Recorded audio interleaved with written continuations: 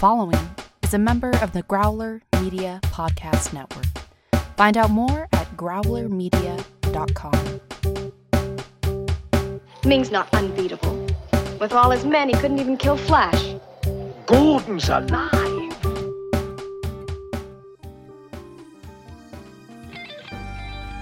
Welcome to Flash Gordon Minute, presenting your hosts from Minute of Darkness and the Cosmic Geppetto Podcast, Brad, and introducing your intrepid explorer of Planet Mongo, Eric.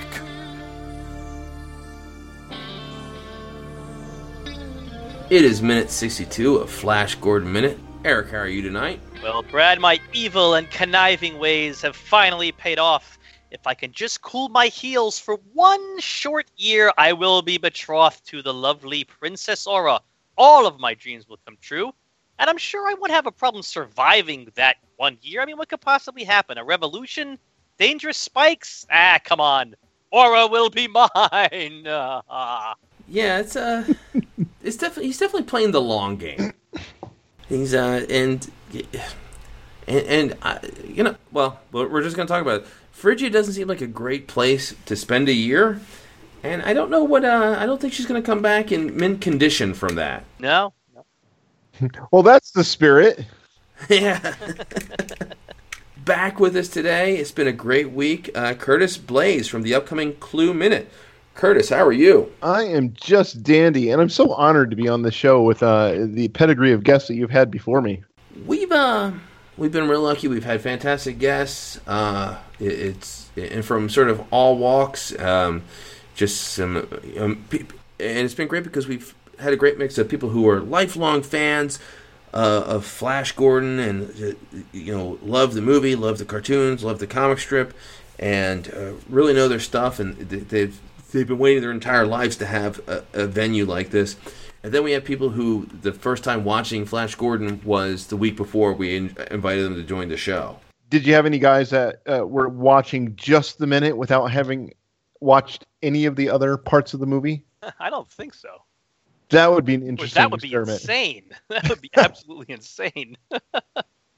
As far as I know, we haven't done that with this. We haven't done that. That hasn't happened with Flash Gordon Minute. That did happen with the old show. Really? Minute of Darkness.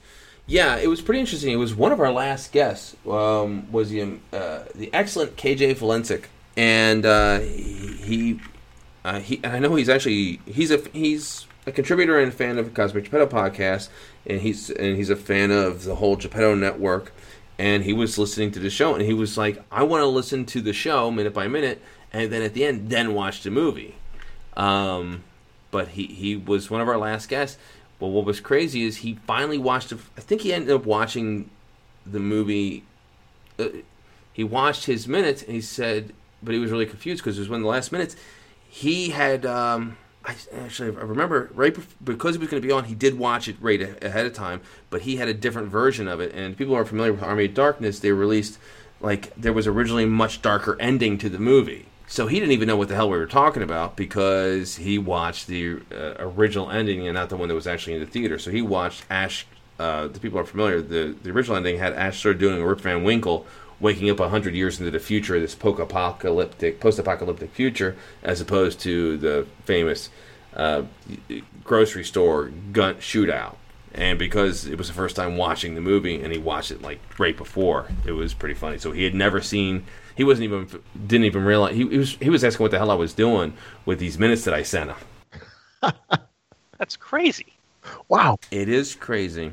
So a quick follow-up from yesterday, Curtis, you did find the name of the person who created your theme music. He is a wonderful composer and musician named Scott Tofty, who is one of the hosts of the Teenage Mutant Ninja Turtle Minutes. And I don't know if that T is silent or not. It looks like Scott Tofty. Yeah, and we always include this in the notes for our episodes, but I don't think we've said it yet. Our theme music is provided by Purple Planets, and you can check out their website, www.purple-planet.com. Jar found the music and put together our intro. The pre-intro, the music that is used to sort of give our Growler immediate identification, was provided by Sean Reynolds. and Sean does a lot of music for the Cosmic Geppetto podcast. So we're 62 minutes in, and I don't think we've really done enough to call out. There are some amazing people who have, aside from the guests and Eric and I, and of course our producer Jarf, there's been a lot of people who have helped provide some great content to make this podcast what it is. And I want to give them a quick shout out, as well as Murren Kennedy and Jessa Lowe, who are the voices of our that remind you that we are a Growler Media production. We also got to thank the Growler Media guys, because this show would not be here if we weren't part of that network. That was our big thank you at minute 62. But now, let's get into another zany minute. Eric, what happens in minute 62 of Flash Gordon? Well, at the very beginning, we've got Fico, trying to convince Flash to help him with the jailbreak. And all I can think of is, like, once again, naive Flash, just so trusting, He is, and he's a big believer that there's always hope, and he's just trying to, get everyone on board, and it's corny, and it's a little naive, but, and Flash, I think you can say he's a bit of a Pollyanna, but again, it goes to the charisma and likability of Sam Jones, because, man, he sells it. And I was like, I believe him. I think I could last a little while longer if I was in that terrible, terrible swamp with Flash cheering me on. It's like, I don't want to let him down. I'm just disturbed by the whole Fico thing. Just doing a reenactment here. Why, if he knew he was going to get dumped headfirst into the bog of eternal stench on Endor, would he keep his good clothes on? It's not like he was really seized and actually put in there. He had, he could have said, "Hey, give me 5 seconds to change into my grubs." Well, and also, you go and get dressed as something that looks like you took a beating. Right. Because he doesn't have a black eye. There's no line of blood dribbling from his mouth. He just looks like a happy-go-lucky guy that got dumped in here. Flash probably should have questioned stuff. I don't think Flash questions anything too much. No. He is he's a trusting soul. So yeah, that's the situation Flash is in. And then we return to see Ming and Klytus. They're doing some chatting, right, Eric? Oh yeah. We mentioned this at the top of the minute. Aura's going to be sent to Phrygia, and when Ming tells this, so Klytus says, are we going to execute her? And there is definitely a tinge of sadness in Klytus's voice when he asks that of Ming, because that's not what Klytus wants. He's happy to torture her. He's happy to catch her in the act, but he wants Aura for himself. He does not want her dead, and he's definitely asking Ming as of like, so we're not going to kill her, are we? Yeah, and he's obviously had designs on her for a long while.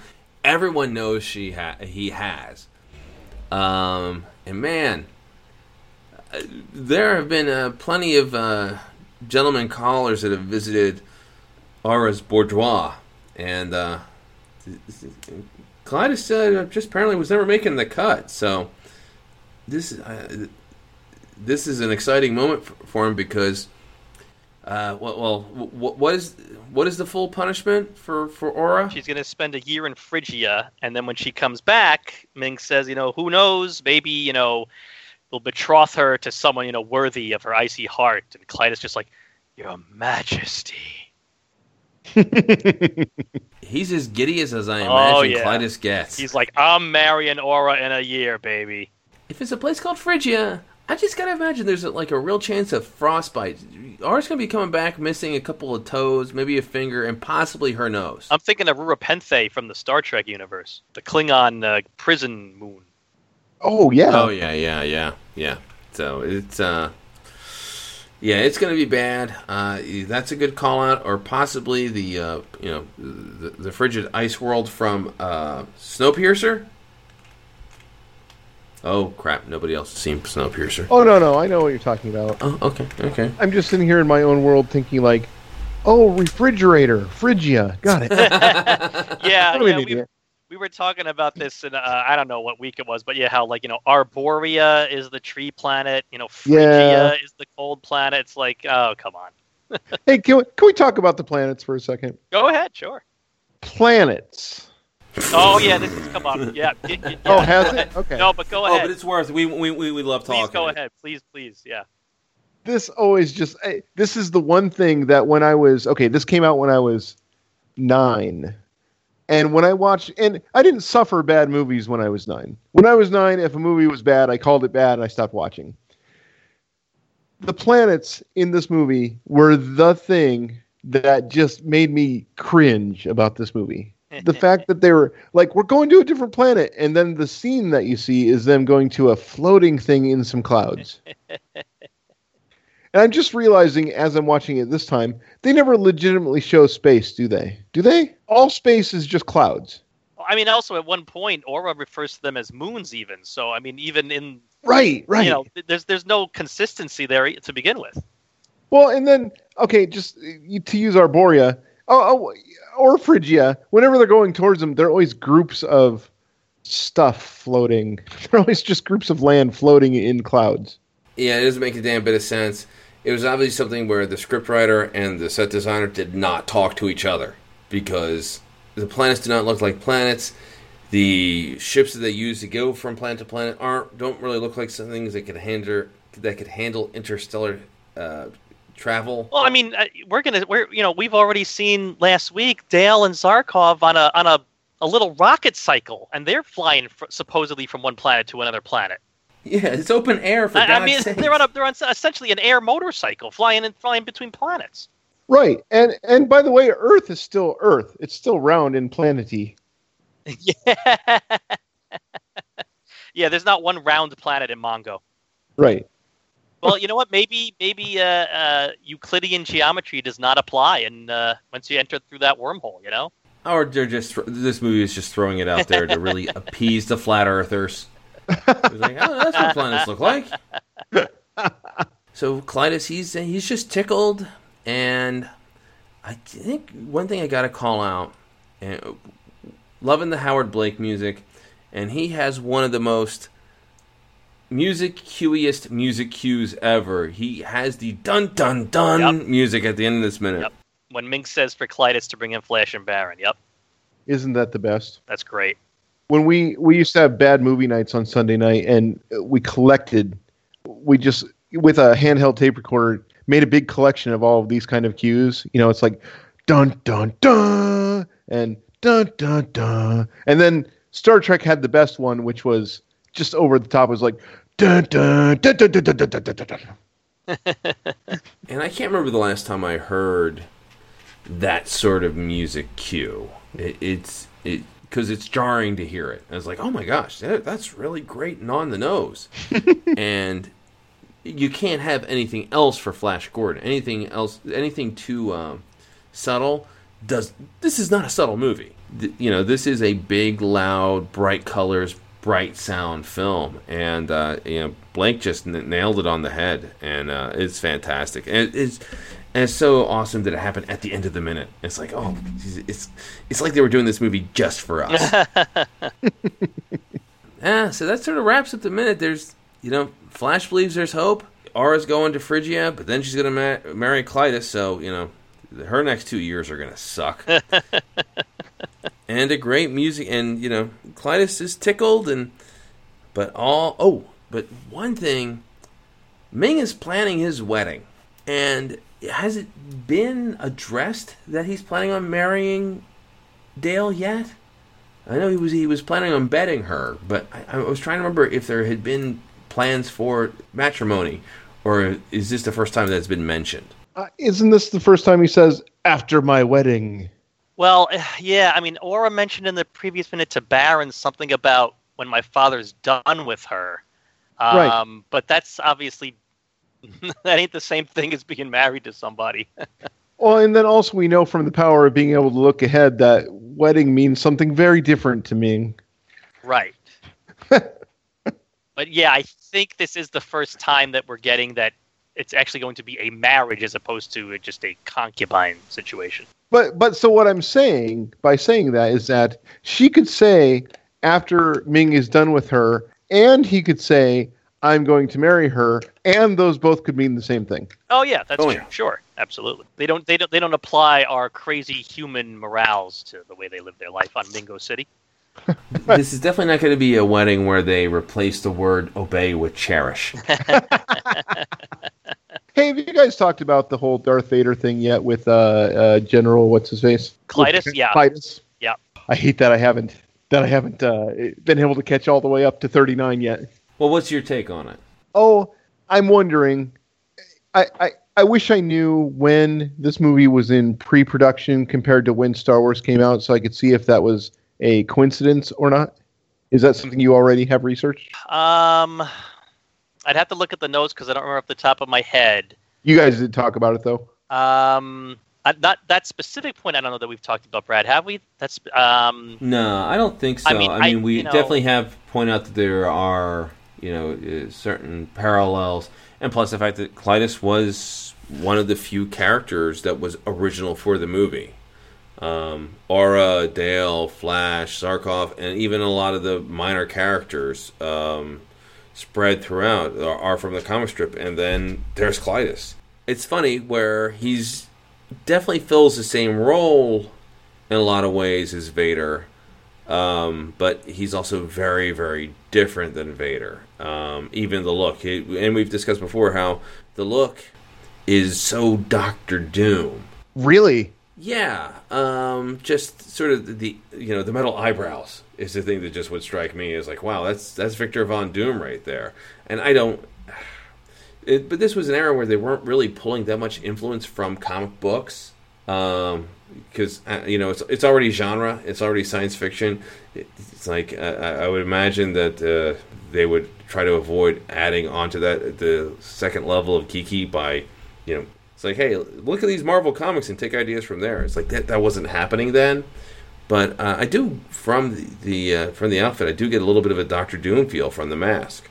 Okay, he's got a cape. He's got the mask. Yeah, totally. Just quickly looking back at some of the notes. So the movie was filmed in '79 with Mike Hodges, but the original director was Nicholas Roeg, and he had spent a year in pre-production. So if you figure Hodges took over sometime in '79.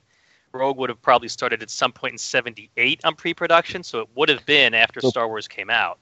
I wonder if that's when he was added then. Like, oh, we could have a henchman for Ming. Yeah, it's possible, and also, and I've talked about this before on other shows, where the Darth Vader that we all think of, very different than he was in the Star Wars. He became more of a real intimidating presence in Empire Strikes Back. Really, when I think of like the real stereotypical Darth Vader, I think of Empire Strikes Back, where he just kept, choking out all of his everybody who was disappointing him. And it was just a great scene where he was really striking fear into everyone.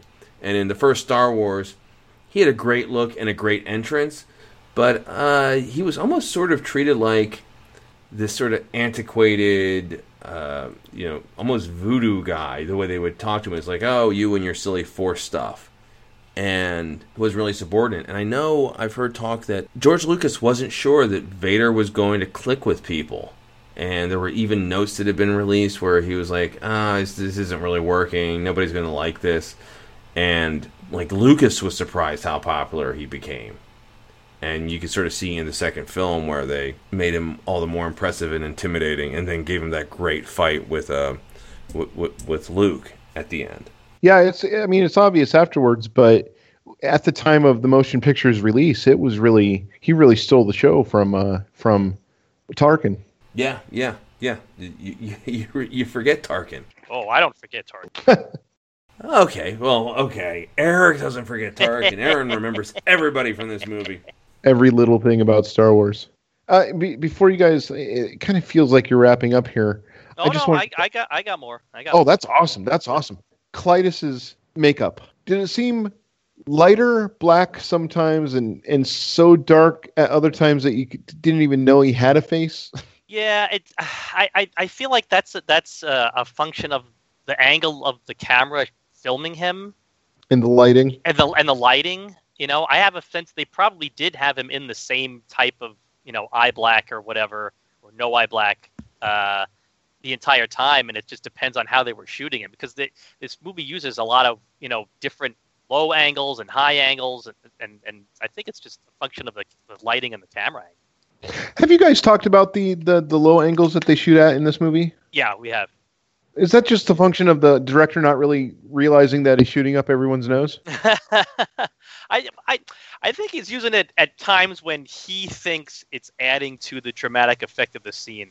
He's got there's a couple of Ming I know that I remember specifically discussing. Is there a Clytus? I'm not sure. There's a couple of Ming I definitely remember us discussing. Boy, it happens a lot. It especially with Ming, but yeah, he likes making Ming look taller and bigger. And I don't know.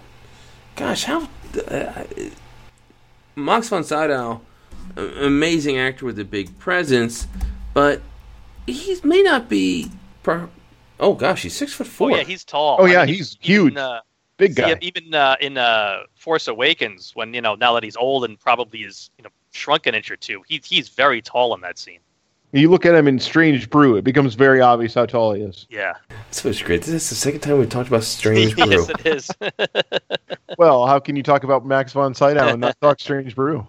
And incredibly enough, we have never mentioned the Seventh Seal, which is his probably most famous work. But Strange Brew has come up twice.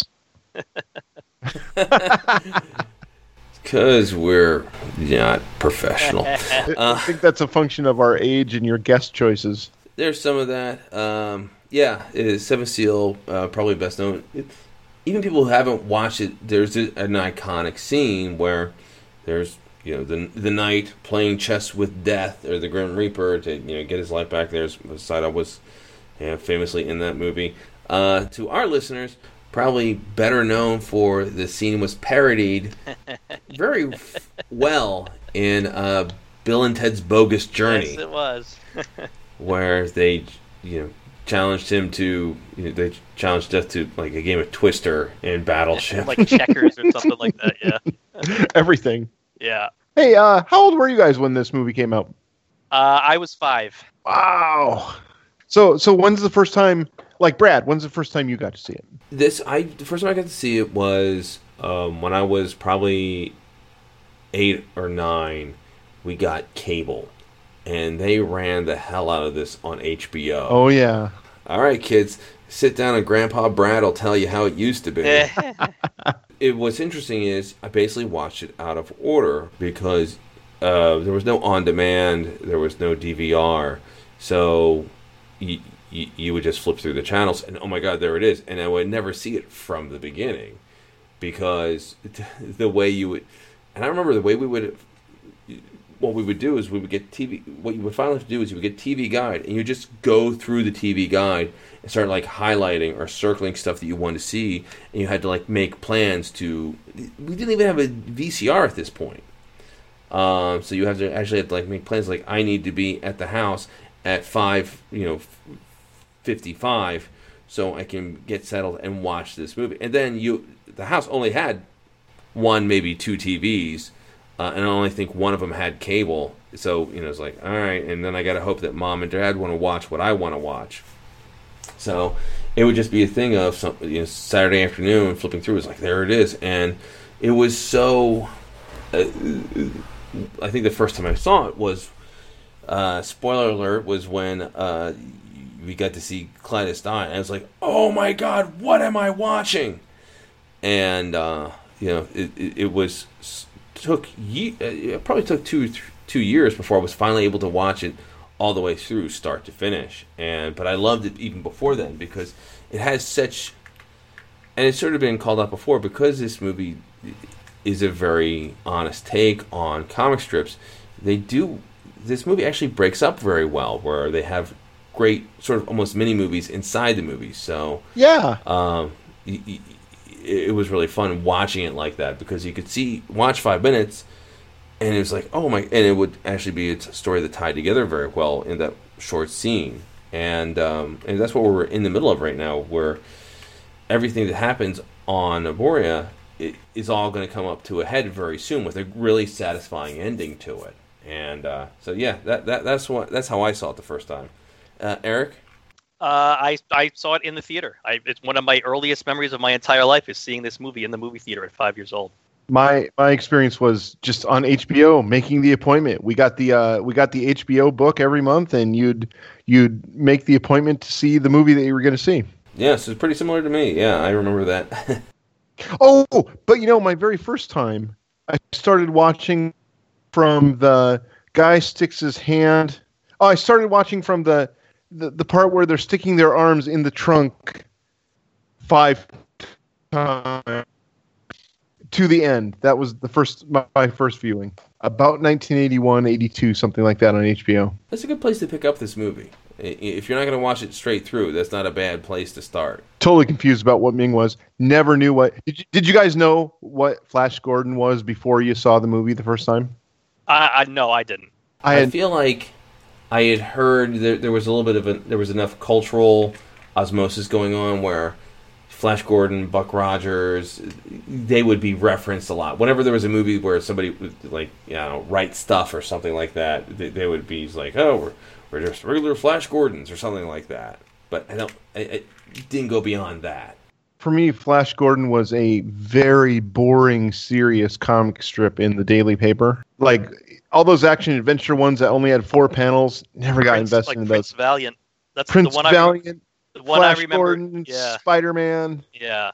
The one I remember from my childhood was Prince Valiant. And I remember my dad and I was always be like, who reads this? Who reads Prince Valiant? Yeah, those, it'd be tough because I loved comics when I was growing up. Me too. I would read. But I never read Prince Valiant. Yep. Prince Valiant, Buck Rogers, didn't touch him. I would read Garfield, and I never got into Peanuts, but there were some other funny ones that I would read. And then I remember I was a huge Spider-Man fan, and I tried to read the Spider-Man comic, and it was like, there's just no momentum to this. Right. Oh, wasn't there like a Dr. Rex? Do I have that right? Rex Morgan. Rex Morgan. Oh, my God. Ugh. They must have got those things for like 50 cents. They just needed to fill up the comics page. No offense if the Rex Morgan writer and inker is... That'd be really awkward. That would be. That would be someone who's not listening to the Clue Minute. You just lost a listener. A few other little tidbits here I just wanted to point out. We've gotten a lot of Ming finger wiggling throughout this movie, and in this one, we instead get hand rubbing. When he implies Klytus will get to marry Aura and tells Klytus get him Flash and Baron, he's rubbing his hands instead of doing the finger wiggle. So a little different use of the hands there. Yeah. And then... it's real suggestive. The hand stuff is... Yeah, I mean, hand rubbing, that's, it's like Brad, we were talking about earlier in this episode about, this movie is not subtle, Really, it's surprising he just didn't make a circle with one hand and poke his index finger through with you. And then you will marry. Oink, oink, oink, oink. And we've reached our low. I'm standing and applauding right now. All right. My only other note is I think it's not lazy script writing, so I can't add it to that ongoing list, but we've got some lazy props here. Ming congratulates Klytus on the confession. I watched this minute several times, that specific few seconds over and over to be sure before I said this, but I don't see any actual writing on that confession. No, I did the same thing. Ah! Yeah, it looks like like a fabric-covered board. But also, it's really long. I mean, it's a big, scroll. So, if we're playing along with the movie, then presumably there is writing on there that they just didn't think would read. No, let me say that differently. They filmed it thinking, oh, it won't read anyway, so it won't matter if there's writing on it. So it doesn't matter if there's writing on it. But see, so they filmed it. The reason I don't buy that is because in the Zarkov Mind Wipe, in the newspaper that they show has the big headline of, I almost said NCAA, NASA scientists, kicked out. There actually is text in there. Right. And that's on screen for a split second. So, but you can pause it and read it. But also they weren't expecting us to pause and read things when this came out. Right. Yeah. But, it's just, they took the time to make that prop, but not. Well, And they also put it prominently on the screen. It takes up 20% of the screen when he holds it up. I just wonder if this was something that was sort of improvised, where they said, "Oh, good job with the confession," and then Seidel's like, "Yeah, shouldn't we have like a confession here?" No, they don't say good job with the confession. They go, "Nice confession." It always reminds me of it. It reminds me of the Naked Gun scene where he likes the beaver. Or I just had it stuffed. Zoll. What do you think would have been in the confession had we been able to read it? What confession would have taken up that entire scroll? I mean, What was she meant to confess to? That the doctor helped her revive Flash, brought him to Arborea. I think she told everything that she did. I think she gave it all up. Oh, borer worms. Yeah. Yeah, they'll do it. So do you think off screen they gave her the borer worms, or do you think she was like, okay, No, I think they gave. get out I the think they piece of gave paper? the war worms. Yeah. Actually, it's funny you guys bring this up. I actually found the confession. Really? I shared the script here. Yeah. Let me see. Okay, starts. In 3rd grade, I cheated on my history exam. In the 4th grade, I stole my uncle's toupee and I glued it onto my face when I was Moses in the Hebrew school play. And the worst thing I ever done, I mix a pot. Yeah, okay, that's just Goonies. If you ever get the chance, read Chunk's confession in the novelization of that movie. It's insane. Really? Yeah. Because they go through it. They do it. They just go for it. It goes on. I will have to check that out. That's great. And it's such a good novelization, too. It's told first person from Mikey's point of view. But then they switch over to Chunk's point of view for that part of it. It's insane. That's the best part of that movie. That is a classic. All right. So, yeah. Obviously, I do not actually have the confession. Because of you guys and because of your show, I've gone from sort of hate watching Flash Gordon and watching it with friends to laugh at it to really thinking about it and kind of enjoying it as a movie, as cinema. That's like the nicest thing anyone said to us. Thank you. Yes. I'm having this experience right now with Indiana Jones where Last Crusade is starting to come up short for me because of the minute-by-minute analysis. This movie is getting better for me. I cannot think of higher praise for a minute-by-minute podcast host. Well, we love this movie. We completely understand the ridiculousness of it, but we like the fact that it leans into it. And it's a movie that you don't see very much anymore. The most you see is movies with a little bit of flavoring of Flash Gordon. But Flash Gordon really leans into the campiness and the ridiculousness and just the fun. And we don't hate watch it. We love watch it. We love watch this movie. Absolutely. And now I'm going to too. Thank you, guys. Well, thank you. This has been a great week. Curtis, we ask one more time. Please share where people can find out more about the upcoming Clue Minute. When is it? Do you have an idea when you're hoping to drop your first episode? It is going to be in the winter. That's as close as I can get right now. I'm scheduling guests. I'm getting my notes taken. You all the pre-production stuff that goes on. Oh, we know. We took a couple. We had a couple months of our planning because we knew as soon as we dove in, it was going to be a thing. Yeah. And where can people? What's the name of your website again? It is theclueminute.com. Oh, I'm sorry. It's just clueminute.com. Actually, I need to check on that. It is clueminute.com. There we go. Hey, look at it this way. It could be worse. We could be back in the days when everybody used to say http://clueminute.com. www. Oh, www. That's right. Because if you didn't put that in, it wouldn't work. That's right. 2003 internet.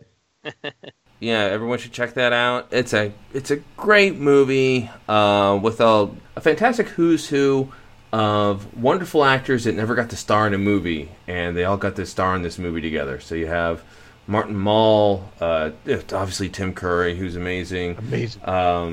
It's just some great little cameos, and you're going to have a lot of fun talking about that. So, yeah, definitely recommend everyone check that out. When it's going to be wintertime, you're going to need to stay in, light the fireplace, snuggle up with your loved one, and listen to Clue Minute.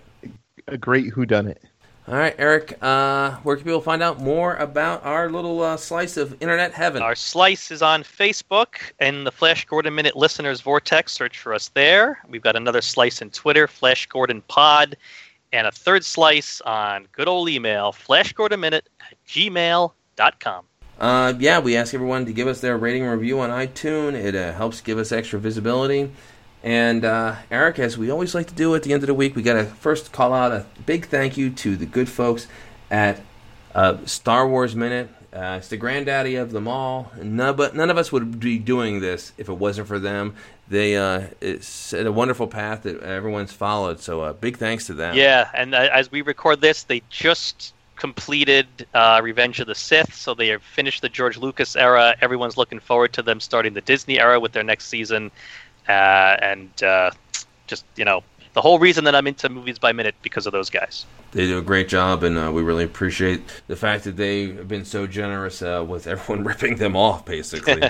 And Eric, of course, I got to thank you. This was your brainchild, and I'm having a great time, and it's been so fun talking with you every week with these amazing guests, and thank you for making this all possible. Well, no, you are the one making it possible with your new microphones and the Flash Gordon Minute studios being stored inside your own home. This is, I thank you, sir. Hey, before you go this week, I wanted to do one little shout out thing too, or I guess it's more about just bringing it up conversationally. Are you guys going to be at Denver this year? No, I would sort of love to. When is the Minute by Minute in Denver? It's August something. I would love to, and friends of the show, Katie and Ryan. Ryan was my co-host on Minute of Darkness. They live like 10 minutes away from where it's being held. Would sort of love to just crash on their couch, but it's probably not going to be able to happen. But one of these years I want to do that because I know last year apparently was a great time, and as they get better and better at it, so I would love to. Are you planning to go, Curtis? Oh yeah, I went to Chicago. That was amazing. I can't wait to go to Denver. This year I'm doing a whole road trip. I'm going to stay at the Indiana Jones bed and breakfast. We're going to the Shining Hotel, and then we're ending up at the convention. Very nice. Yeah. One of these days. I have too many kids, and I know, Eric, you also have the little one, so it gets... It's sometimes hard to justify these trips. Yeah, but I would love to. I would love for them to one of these years, hopefully for them to do it within driving distance of New York City so that I could just go and not have to worry about hotels and leaving the kids alone with my wife and airfare and all that stuff. Yeah. Yeah, but if people are interested in that, because there's going to be a lot of great shows being represented. It's go to moviesbyminutes.com/Denver. To find out more about it. It's going to be August 18th at the Bug Theater in Denver, Colorado. So that'll be a great time. So it'll be very worthwhile to go and check it out. Meet all of your podcast heroes. Yes. All the podcast groupies will be just throwing undergarments at the guys as they walk in. Ew. No. All right, so it's been another great week, and I'm really excited for next week. We're just getting to just a great meat of this movie, but it's not all it's not all great stuff, Eric. There are concerns. What do you mean it's not all great stuff? What are you talking about? This is crazy. Because we've talked a little bit about Clue all this week. I love the movie Clue. But whenever I talk about Clue, the one thing I think about is the wonderful Jane Wiedlin. Has a cameo as a singing telegram girl. And the way my mind works, everybody who listens to this show now knows you can't mention somebody who is part of a music career without my brain automatically going to just running through all the songs of the Go-Go's in my head at the exact same moment. Well, I personally, I can't quite relate because I am I'm gonna Flash Gordon Minute exclusive here. I am going to admit to being an enormous Belinda Carlisle fan, but not the Go-Go's. I like her solo work personally. So, if Vacation or Your Lips Are Sealed or Head Over Heels or whatever those Go-Go songs are running through your head, they're driving you crazy, they're boring through your ears like an earworm, don't worry, Brad. Flash will save every one of us.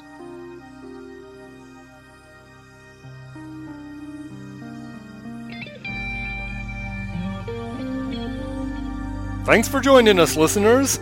Coming up next week, screenwriter, comic artist, and co-host of the Cabin Minute Cast, Molly Balin, joins us as Dale Arden and Hans Zarkov are flown to the Hawkman's Bacchanal. Incredible adventures await you here on Flash, Gordon Minute.